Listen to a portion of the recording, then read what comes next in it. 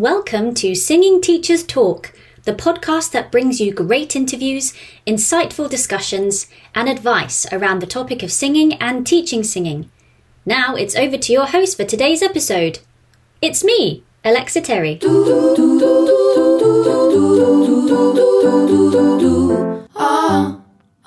Chris Johnson, welcome back to the Singing Teachers Talk podcast. It's so great to be in your company again. How is everything going for you? Oh, everything is terrific. The world of singing still exists after all of the AI announcements. So yeah. we still have a job, guys. Not for long. I have seen evidence of that too. Well, I am a sucker for a pun. So I was very tempted actually to introduce you a little bit differently with a twist today. So seeing as we're talking about the jaw, how do you feel about being known for the next 45 minutes or so as Chris Johnson? Chris Johnson, I like it. Who's just so jawsome. Such a jawsome guy. I'm going to write that down, Chris Johnson. Yeah, that's fine. Yeah? I'll put that on my website or my next workshop about the jaw. I'll credit you. Thanks. It's mainly because my name has been made such a mockery of by Amazon that I'm just willing to drag other people down with me. Yeah. Oh, absolutely. Yeah, and my wife's her maiden name was Charalambides, Amazing. Which is Greek.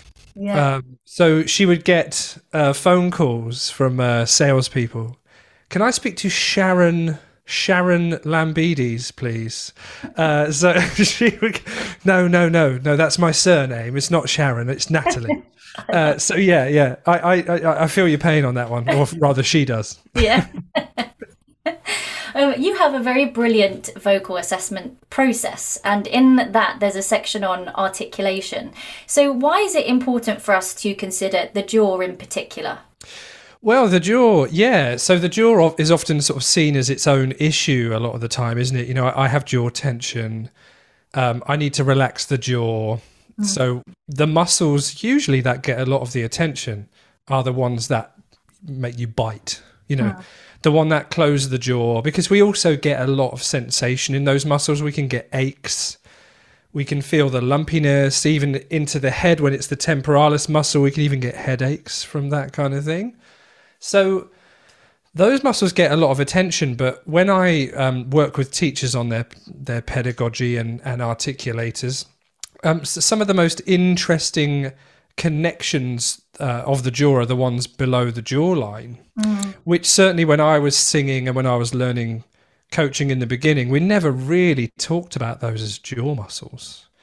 And they're called suprahyoids, which is above the hyoid bone. So yeah, a lot of them connect from the hyoid bone just above your larynx to the jawline in some way. The mylohyoid, if anybody's interested, which is the floor of the mouth. Geniohyoid, they're two very important ones. Digastric is another one, which means that then, so the position of the jaw at any given time can change the length and tension of those muscles that connect from the jaw to the hyoid bone.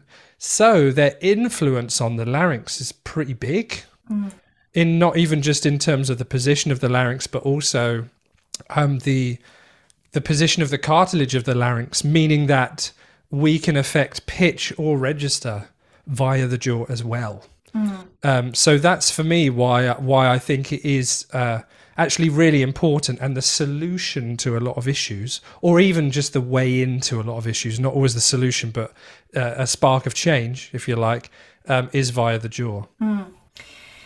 Ideally then, how do you want the jaw to be behaving when we're singing?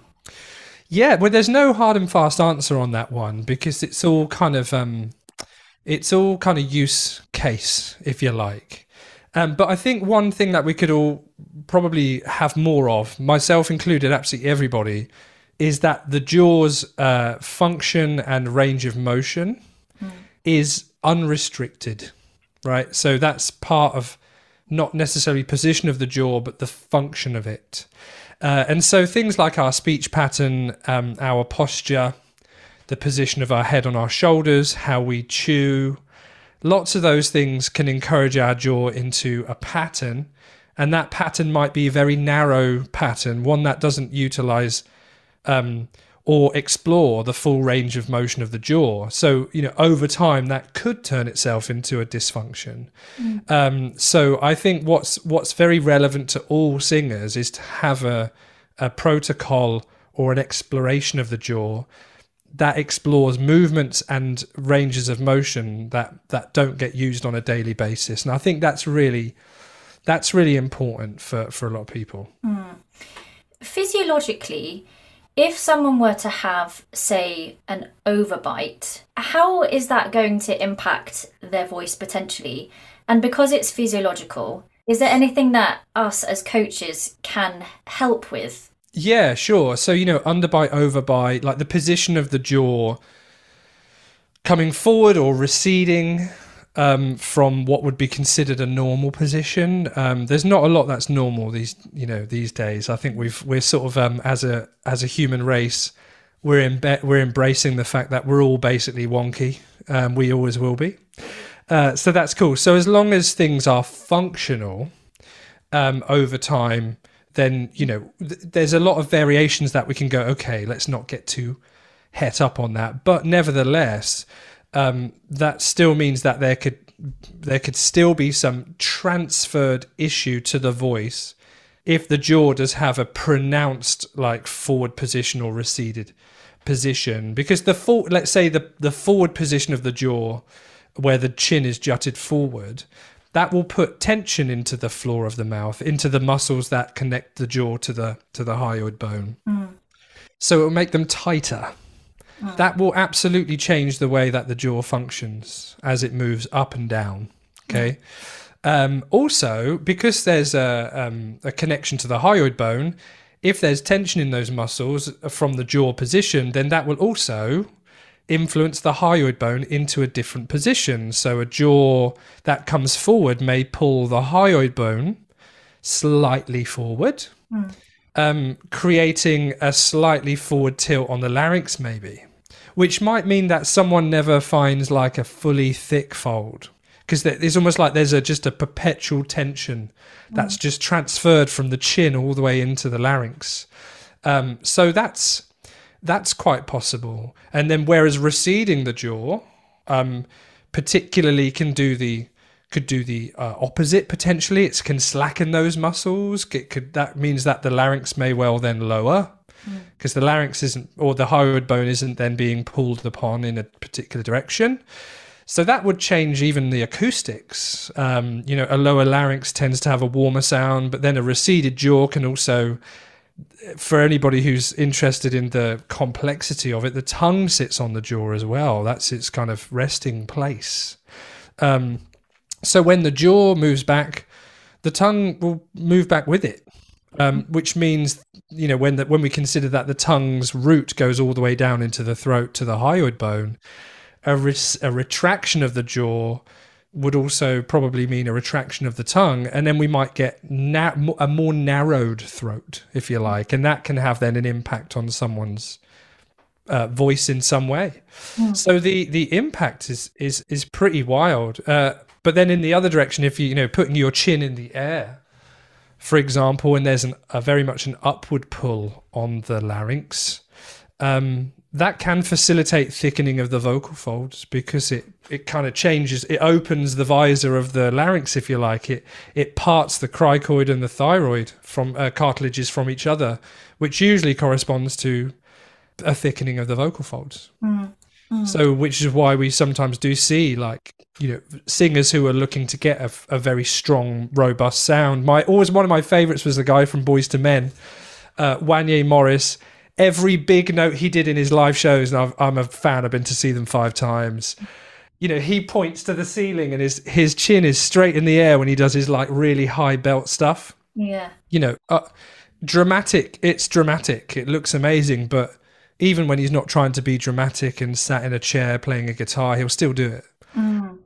For him, it's serving some kind of technical or influence on the register that he can. That's the way he belts. And is there going to be a position where the jaw is just too wide? It's overextended and it's therefore going to be unhelpful?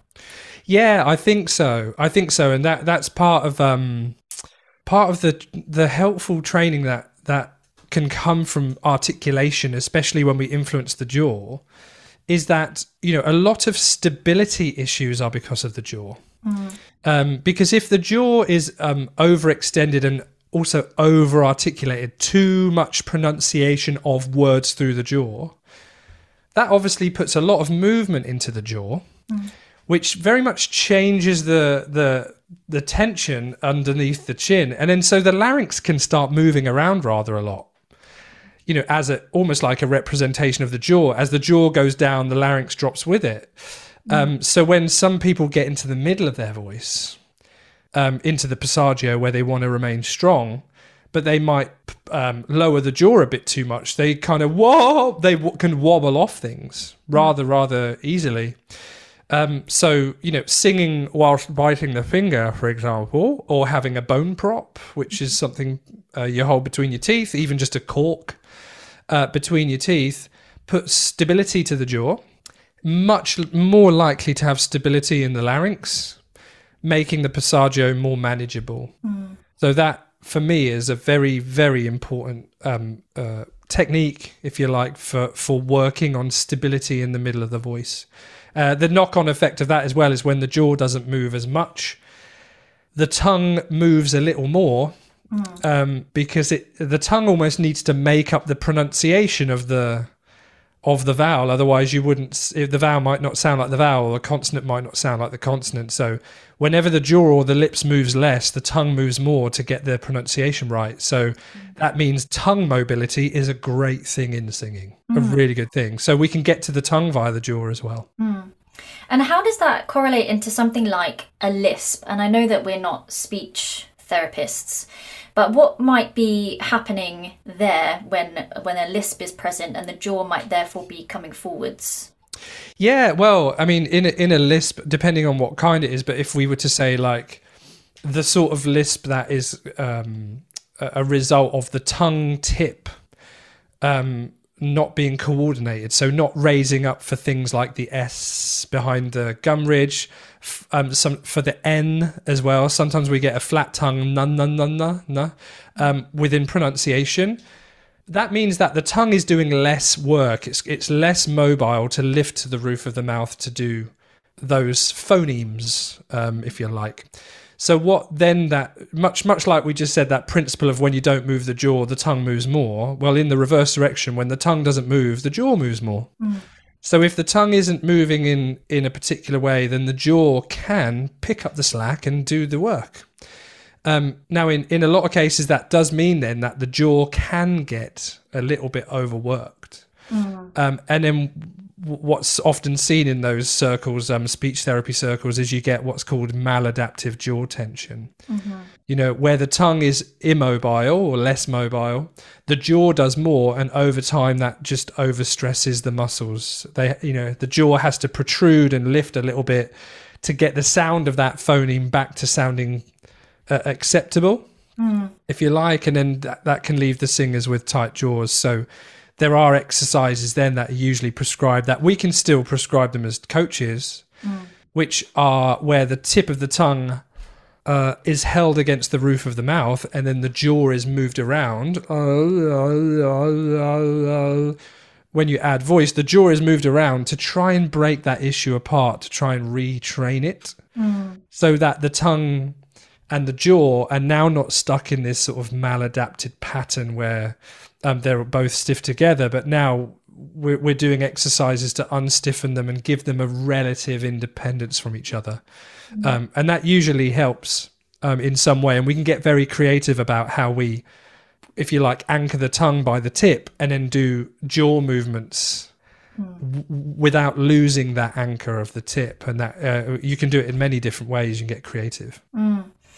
When it comes to things like dentistry, if somebody is having braces or maybe jaw spacers or Invisalign, anything like that, how is that going to have an effect on the jaw? Even like wisdom teeth coming through, what's that all going to do to our experience of singing and what we're potentially feeling in that area? Yeah, that's a great question. I mean, I'm sure it's a lot wider than the view I have.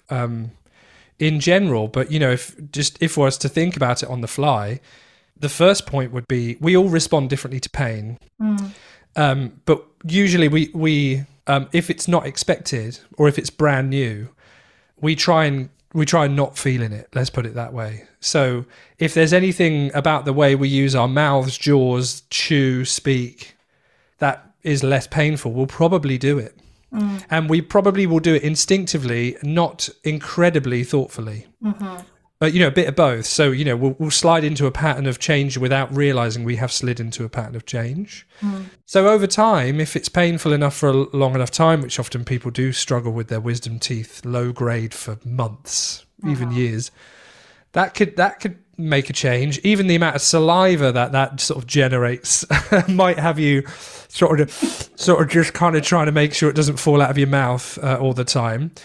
But when it comes to braces or Invisalign or something, the great thing about the human ear and the brain together is that's a feedback. So we would hear our voice, and if we've got Invisalign in and we start to sound a bit strange, unlike ourselves, our self-image will make a change so that we sound like ourselves again. You know, that's part of how we feedback and how we preserve our sense of identity. Is we have to sound like us, otherwise it's just weird. So once again, we could slip into a pattern where we actually change the way we pronounce consonants to fit with braces or Invisalign. That might not really be optimal. And then when the Invisalign are gone, we might then be stuck with that pattern for much longer than we had the braces for.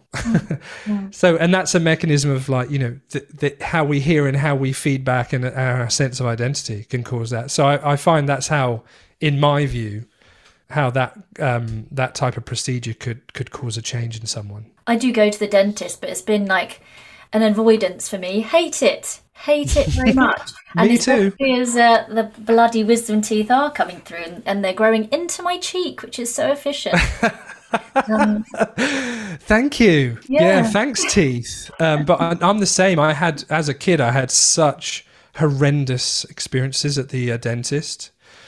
I've never lost that fear. Same with giving blood. I've had 2 very difficult blood giving experiences. I still went. Yeah. But it didn't. Every time I led down, I was still going, oh my God, oh my God, oh my God.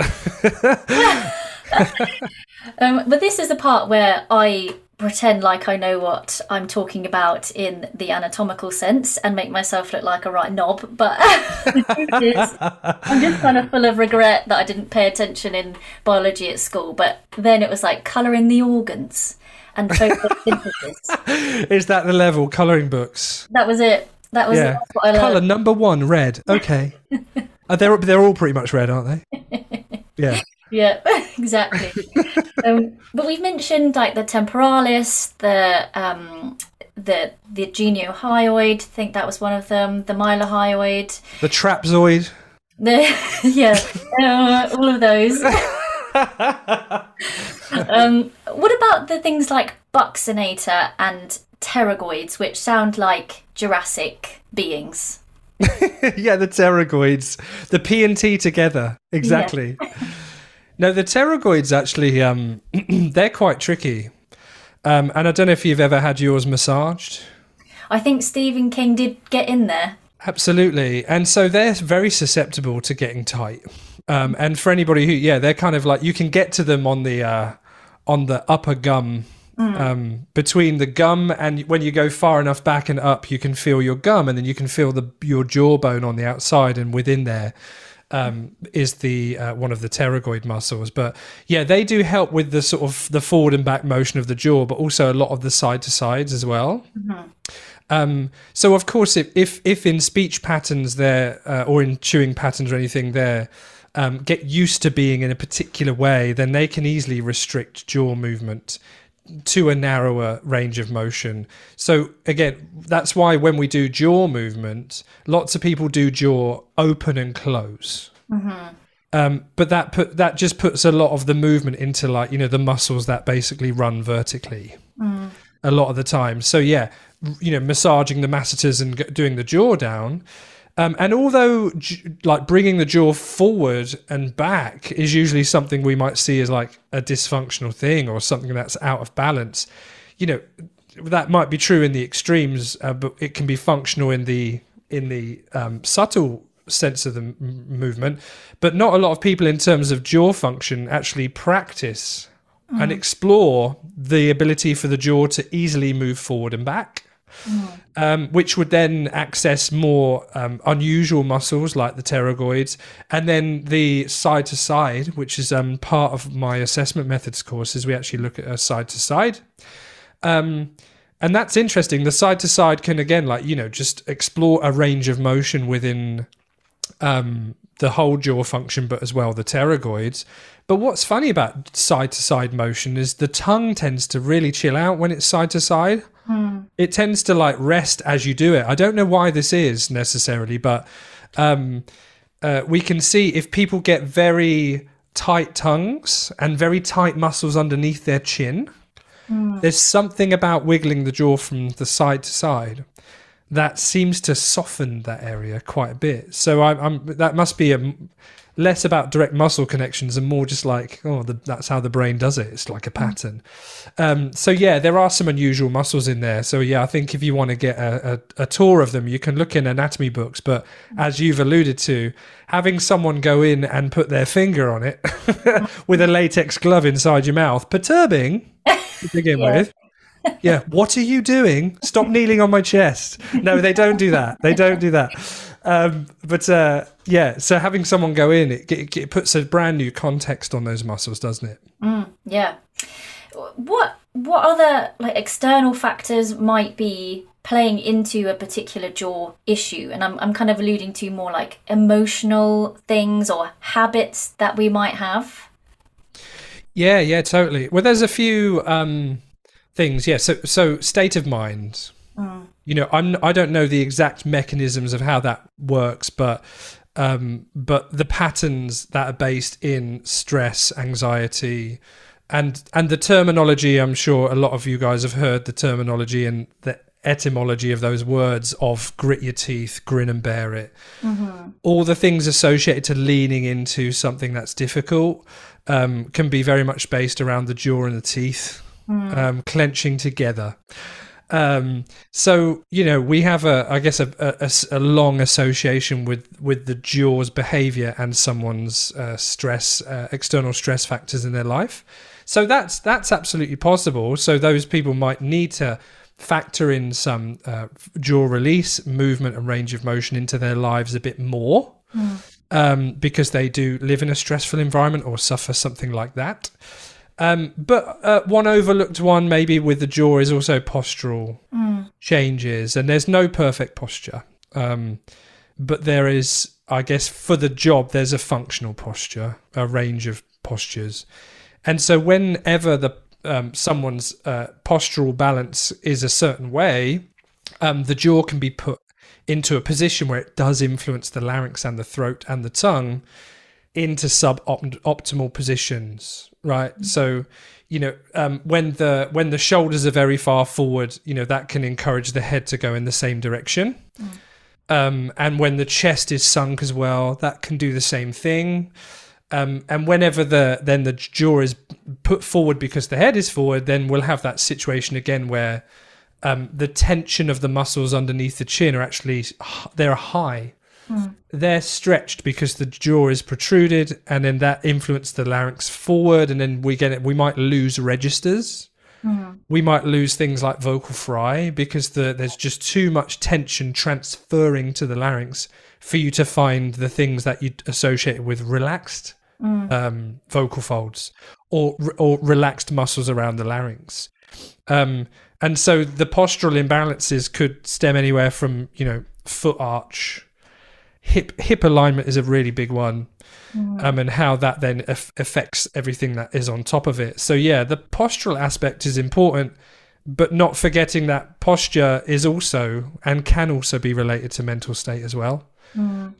So, you know, a sense of pride, if you like, would tend to stand someone up more in that way. So, you know, sometimes we can get to these issues not just by playing around with physiology and movement and postural freedom, but also character within singing can align the body in a way that's optimal. And then it only gives you one thing to think about. To be like potent and proud like that is a bit easier than thinking, okay, align hip, align shoulder, put the chin, that's just really overwhelming.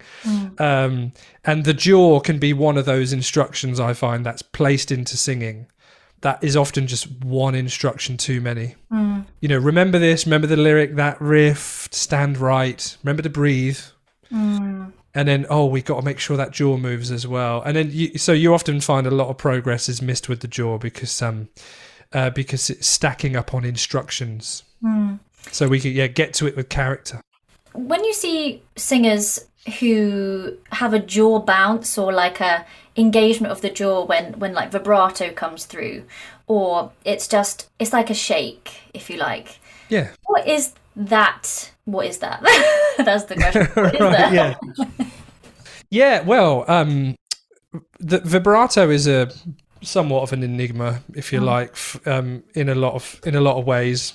There's research that's done on it, but I don't think there's enough research done on it for us to sort of fully understand it. So, within, say, opera singing, for example, where a lot of stability on the larynx is desired, then particular structures stabilize the larynx. One of those things could be the back of the tongue, for example. Like when someone goes, what happens when I do what's called a canurdle like that, the back of the tongue engages slightly, and that keeps the larynx in a very stable position. And what that seems to do to vibrato is it seems to uniformize it. What's the word? Make it uniform, Chris. We won't make up new words today, will we? But it makes the vibrato more uniform. So it's almost like there's a bit of stability that's helped on the larynx, allowing vibrato to swing more intrinsically to the larynx. So it's more like the vocal folds moving quickly together and very synergistically. Okay. Which is all part of a nervous system reflex as well, which is what makes it so wonderfully uniform. But then when you get someone like Amy Winehouse, where larynx stability is not the point, and the larynx often moves up and down with pitch, then in those singers, we might see that actually the pitch slows down, or the vibrato slows down. It becomes more irregular, which is all part of the charm. It might be wider, slower, irregular, and with those we do see that the tongue tends to move more, like external structures tend to move more with the vibrato in those kind of styles, even gospel as well, and loads of styles, basically, Adele type, pop singing. So when that happens, when there isn't necessarily a stability placed on the larynx, we do see that vibrato is transferred into surrounding things. And then depending on the intensity of what you're singing, sometimes the vocal fold closure is very high. That often makes the vibrato, the extent of the vibrato usually wider, and that the chances of that then transferring into the rest of the vocal tract is much greater. So when you use a lot of chest in a high belt with vibrato at the very top of the belt range, like belting a D with almost like fully chest, so that's why we might then see that also transfer into the jaw, right, and the rest of it as well. There's so much going on at one time. Can we ever be confident in knowing that we're on the right part of the anatomy or vocal mechanism, rather than the other things it could be? So could it be tongue rather than jaw? Could it be breath rather than tongue? So how do we know what to do? Yeah, well, look, the first thing to know is that we are a system. So the culprit of a vocal issue is often unknown. But what we see either a symptom that, if we minimize it, will create a change in the rest of the system. So if we change the tongue, we do change the vocal folds. There's very rarely no I think it's impossible to not have a change in the rest of the system.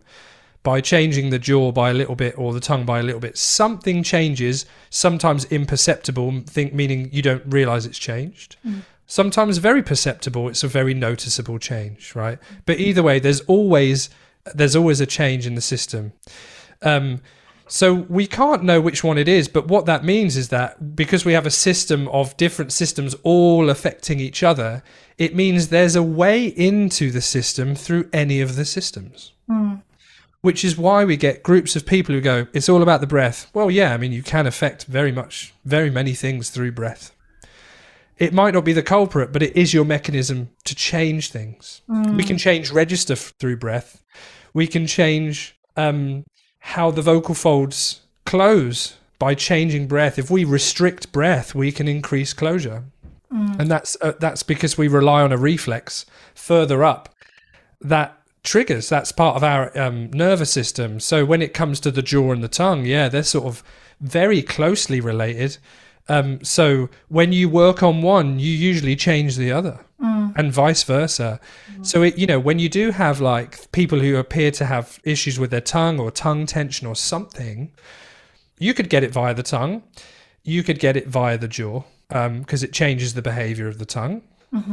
So it almost doesn't matter which one it is, but if you have a process by which you can poke around with what might be ways into the system, you'll see changes start to happen. And the best place to start is where the issue is supposed to be from the singer's point of view. So if you start there, and then what you basically grow out your knowledge to go, okay, so let's start with the tongue. Nothing's happening. What do I know about the dependencies of the tongue? Okay, the jaw is a big influencer. So then you can go to the jaw, and then sometimes you can go, okay, but both of those guys can jump in to support problems with the vocal folds, even injury. So then you start looking down there, and that's how a process of assessment, if you like, of singers is so important for you to understand which is the best way into this system to make the change. And it might not always be the part of the system where the problem is.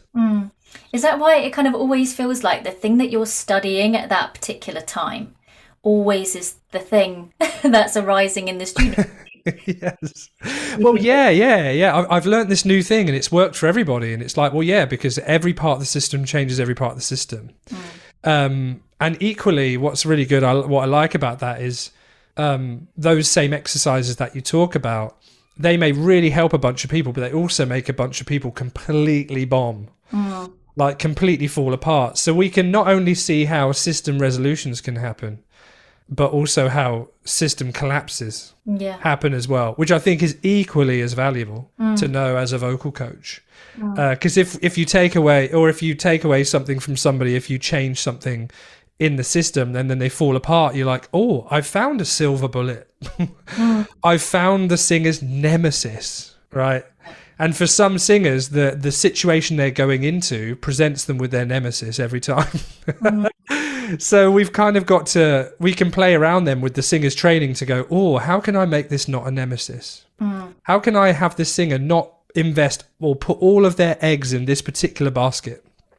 And for some people, that's their breathing. If they can't put a load of air behind it, it ain't happening. That makes airflow a silver bullet. Because if they have to then dance on stage, they're kind of screwed.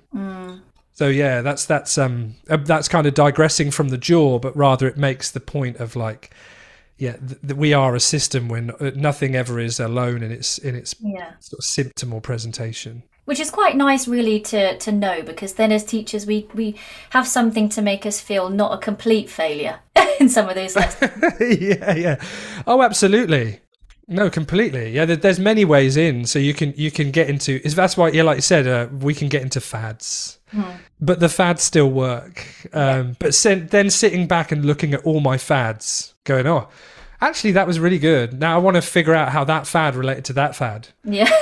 And actually, then what I did with assessment methods is probably just a great big collection of fads put together. But now they actually go, okay, now I actually know how they affect each other. So it can be less faddy, and then you can kind of go, no, it's just having more pieces of the system in your process so you can resolve a problem quicker. How can we go about assessing the jaw then, and what is that process like? As if I'm a willing test pupil if you think that would help. Yeah, well, look, we can go with what we see. So this might not present itself in you itself, but as we observe singers, we might see that from a speech position or their speech. When you watch them talk, you would pay particular attention to their jaw, only because they've said, "Oh, I'm suffering some serious jaw tension." So your attention is already drawn to that area and how it's working. So then we can make the distinction between how are they talking. And then when they go into singing, do they then completely alter the behaviour of the jaw? In which case, then we know there's a big departure there from what they're doing normally in speech. So there must be something that they're trying to change in lieu of knowing how to really do it. So if someone doesn't really know how to hit a high note, for example, they may leverage the jaw. And so you'd see that behavioural change. So that's the first kind of thing that you see. Sometimes they don't even say they've got jaw tension. They just say they've got voice trouble, and you just notice that along the way. Yeah. So you have what they see, and then if there's some of that going on, one of the first assessments that I do in the full assessment suite that I have in my course is to wiggle the jaw from side to side, which, you know, depending on the singer, usually has some quite distinct results. For people who either are complaining of jaw stuff or also have tongue tension as well because of how they interrelate. So having someone sing a line normally, nothing too whackingly high for this one, but then sing the line again whilst continuing the jaw to wiggle as they sing the line. And what that tends to do is generate either, oh, positive, that was good, that felt much looser. No, I didn't really feel anything at all. And as a teacher, you're like, yeah, it didn't sound like it changed anything either. So, you know, you might be sort of moving away from the jaw, or they might have completely fallen apart, in which case you've probably found a silver bullet, something that's still relevant. So the jaw wiggling from side to side is very useful. But then moving out from there, if you felt like, okay, we got some use out of the jaw wiggle, it was a positive result for the singer, the voice was easier or sounded better, then what we might do is then explore the jaw's range of motion and how it moves, whereby what we would do is open and close the mouth quite simply. And by doing that a little bit, what we might see is we might see zigzagging movements of the jaw. We might see as the jaw opens that it really pulls backwards, really sort of much further than you expect. Or they might put it out to open it and it comes forward to open. Either way, what we might be seeing is if it doesn't look like it goes straight up and down, which is not necessarily the goal to have it perfectly straight up and down. Like I said, we are wonky. But the more you kind of move jaws around and you go and do seminars with people like Stephen King, you'll start to get to know what might be like, okay, that might point to a little bit more dysfunction than just wonkiness. When the jaw moves particularly far in one direction, backwards, forwards, or off to the side. And then when you've got that kind of in your thoughts, that's when you can start to go, okay, depending on which movement you've been presented with, you can then start to explore the voice. And one of the greatest ones, I think, for me to explore range of motion, that on the up and down plane, is by doing like the reverse jaw opening, which is where you hold your chin and you put your head back instead. And what's great about that one is that in order to do that well, someone has to release the bite in their jaw, right? And gradually you can get further back. There was an old Colgate advert that I put in my training program, a gif of the Colgate advert. He used to just flip his head back and just brush his teeth. Yeah. It was so good. I wish I could do that with my son, who just bites his teeth and goes, no! So there's that. So that simultaneously can help someone to release the bite in the jaw, if that is part of the problem, if actually they can't open their mouth without pain. But the beauty of tipping the head back is it doesn't introduce any tension to the muscles that join from the chin and the jaw to the larynx. Which is, if you don't tip your head back and you open it in this direction, when people stretch this, by doing that, they just introduce loads of tension here underneath the chin. So it sometimes isn't, you might get some benefit from it, but really you might just be introducing problems and tensions elsewhere that are going to gather. So the best way I've found around that is to work on the range of motion where the jaw is stable, the mandible, and then tipping the head back. So that's something some people can try when they're trying to release people. And then people, when they've done it a few times, they can usually get a level of loose opening in their jaw that they didn't have prior, after just doing the flip top head a few times and then just letting it sit open and putting their head back to normal. With things like wiggles and movement, is that enough to change the behaviour of the muscle when we're singing because it's too busy doing something else?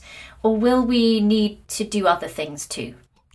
Yeah. Oh, great question. So if the problem is, say, isolated to the jaw, and actually the jaw itself, the muscles there, the main thing is to release the muscles is going to have a positive effect on the voice. And often, you just have to kind of follow the jaw exercise road in order to see if that benefit plays out. So there is some, when you don't have too many tools, there is some level of taking a punt. But what's important with that, there's nothing wrong with, taking a stab in the dark at it. What's important is recognizing that over time it doesn't change, which is often something teachers, can struggle with, because often the mindset is this should work, or they're not getting it. Yeah. If we get out of that mindset a little bit and go, look, the jaw responds to the system. So it may well be that releasing the jaw is wonderful, and that may get you a great result, and actually it sticks for some reason over time. The person's nervous system accepts the change, and then they are looser after a bit of movement. That does happen. Or what you see is it loosens up for a short time and then it's back to tense again. Meaning there's a chance that the jaw is just a compensation. The jaw actually is helping a situation that otherwise might not work very well. So then we can't say, oh, the jaw is a pain in the bum. We kind of go, no, the jaw itself is probably going, oh, if I didn't do this, you wouldn't be in business. So you can't just release me. Like you've got to take the responsibility that I have off me. And for some people, like I said earlier, that could be like switching to going, okay, in terms of vocal registers, do they have falsetto? Is there a strainy breathiness in their voice? Do they often have trouble running out of breath, or does their like postural stance look kind of slumped in some way? There's a lot of other things that we can open out and go, okay, I'm going to take my attention off the jaw. We'll do some movements with it, but it could be subscribed into another role. So then you just go exploring the body elsewhere. And one crazy one that some people have, if you're at home and you open and close your jaw and you notice that there's some pain or restriction on one side, most of the time people have a difficult side of the jaw. Yeah. I learned this from Feldenkrais principles, and tested it out on a lot of people. But if you were to simultaneously turn your head as you open your jaw, and here's where it gets just a bit weird. So you turn it to one side, so let's say it's just the right side. If you also raise your shoulder as you go up. But you're going to eat your shoulder. Yeah, like you're going to eat your shoulder. Yeah. Then what I've found with a bunch of people, quite a big bunch of people, is that they're like, oh, my jaw feels completely normal now. Completely normal. Now that the whole complex of like jaw down to like the traps that go from like, where arguably where the jaw is, they're going towards a similar point towards the back of the skull, and then going down to the shoulder. When people either turn to the side that they have trouble with, or even to the other side, you do it to the left, to the opposite side. If you find that a combination of head, jaw and shoulder movement together tend to make your jaw feel normal, that's just another one of those things where going, oh, my jaw is just the last link in the chain that's giving me the pain.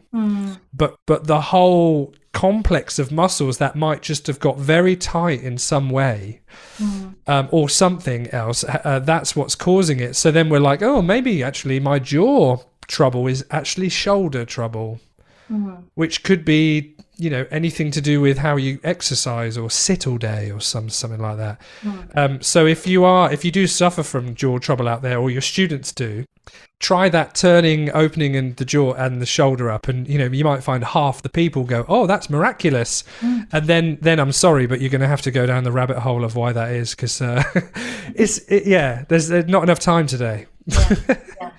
And just so I'm clear in terms of where we can use this jaw stuff, can we take it into things like belt and like classical as well? I mean, I don't teach classical, but for those that might. Yeah, absolutely. So, talking earlier about the stability of the larynx, in the extremes of the voice, like at the top of someone's belt, when they are kind of like getting sort of sailing close to the wind in terms of the top range of that, it is going to be important for some level of stability to be on the jaw, only because the larynx is going to need to behave. It's going to need to be able to move. And if perchance it needs to move up, which in a lot of belting styles it will, it might need to move up, and it might need to move up also to accommodate certain vibrato styles as well. It might move with the vibrato. So when you want the larynx to do that, you also don't want to throw the jaw into the mix, because if the larynx needs to go up, but the jaw is put down in a kind of like fully dropped way, that might completely obliterate what the larynx was intended to do. Right. So the larynx needs to go up. Things need to maybe, change a bit up above the larynx, but the jaw's behavior is saying, go down, go down. So then it's like, oh, I keep breaking on that high note, and I sound like a scattergun with air. And so the amount of times that I've seen at the top of someone's belt, when we have used a bone prop or a fingertip to stabilize the larynx, to stabilize the jaw, then all of those options for the larynx and intensity have come there at the same time. So yeah, the same can be applied to classical in different contexts, but personally I'm not a classical teacher, so I can't give you the ins and outs of that. Well, thank you so much. Do you have any resources that we can look at relating to articulation in particular? Yes, absolutely. So within, I have a free community that you can apply to, but where I have free training. Basically, it's like a Facebook group on Circle, but the way you can arrive on it, and there's articulation stuff in there, is if you go to teachvoice.com/email. And as you join my email newsletter, the first email that will arrive to you will show you where to go for all that.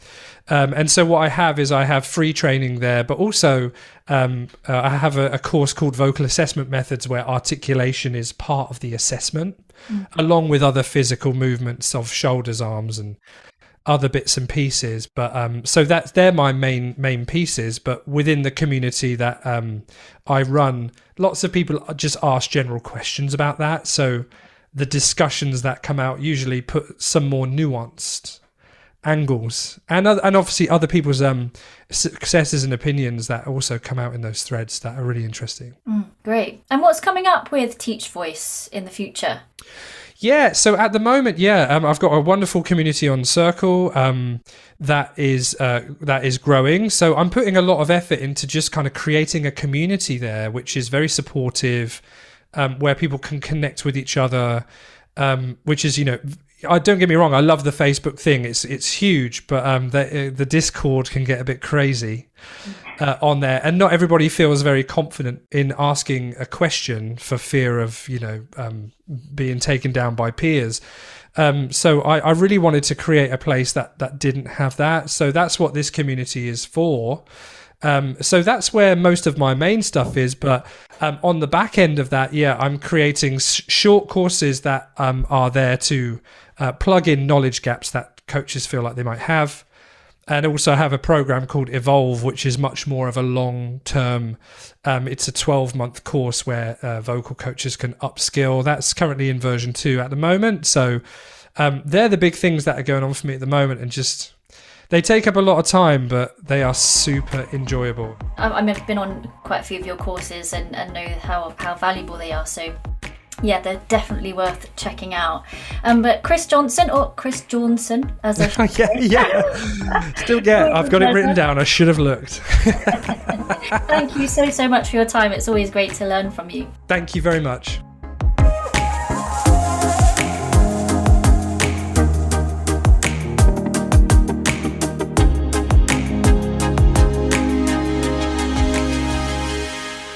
Looking to expand your vocal knowledge and add to your teacher toolbox? Then you're in the right place. BAST are here to guide you with our membership, a growing virtual library packed with educational videos spanning a whole host of voice teacher topics. It's just £1 for the first 2 weeks and £6 each month after that. Now that's what I call a bargain. To join, just head to our website, www.basttraining.com.